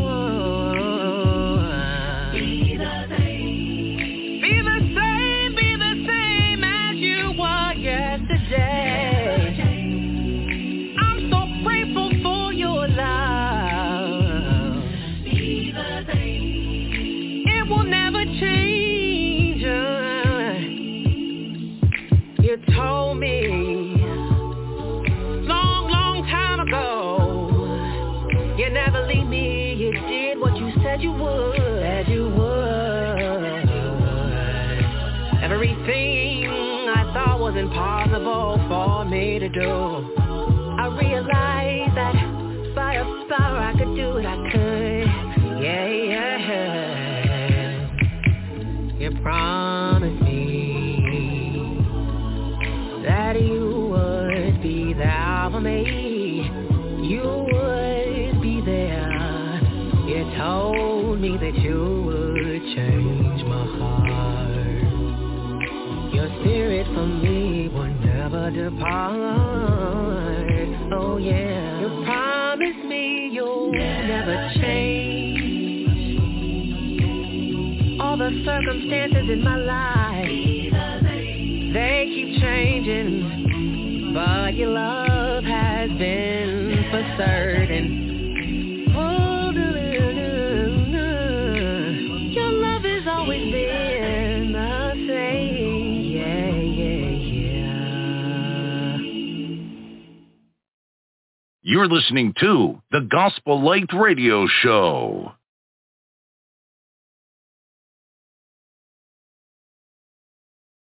Oh, I woke up early this morning.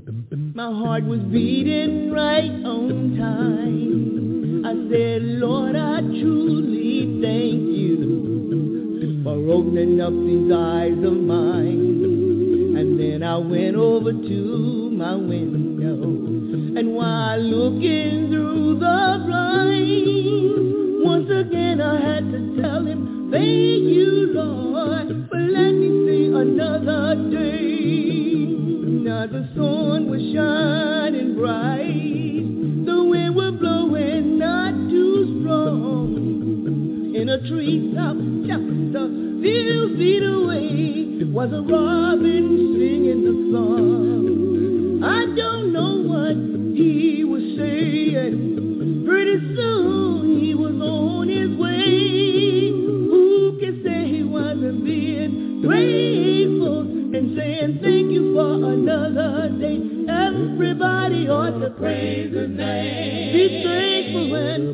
His name. Everybody ought to praise His name. Oh yeah. If a robin can say thank you, you can do it too. You can do it too.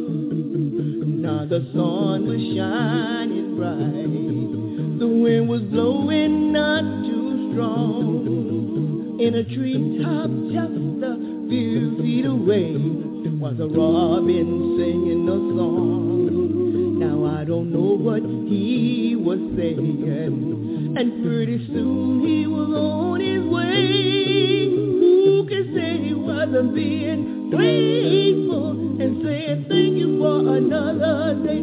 Everybody ought to praise His name. Be thankful and praise His name. Everybody ought to praise His name. Oh yeah. If a robin can say thank you, you can do it too. You can do it too.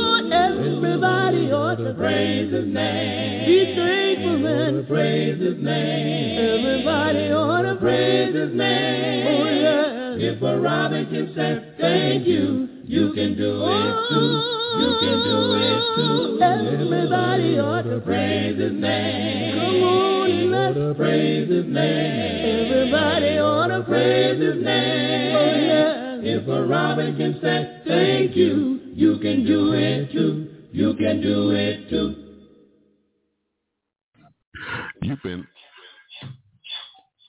You've been listening to the Gospel Light Radio Show, episode 259.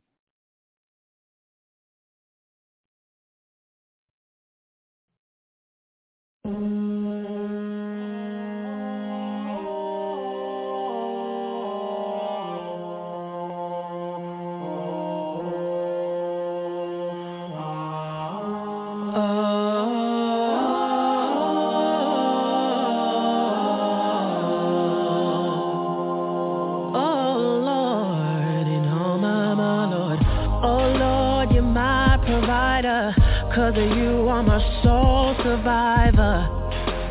You are my hiding place. Wherever the chips may fall, you've been my all in all. I'm resting in your embrace. Wasn't always easy to see, but you never let me down.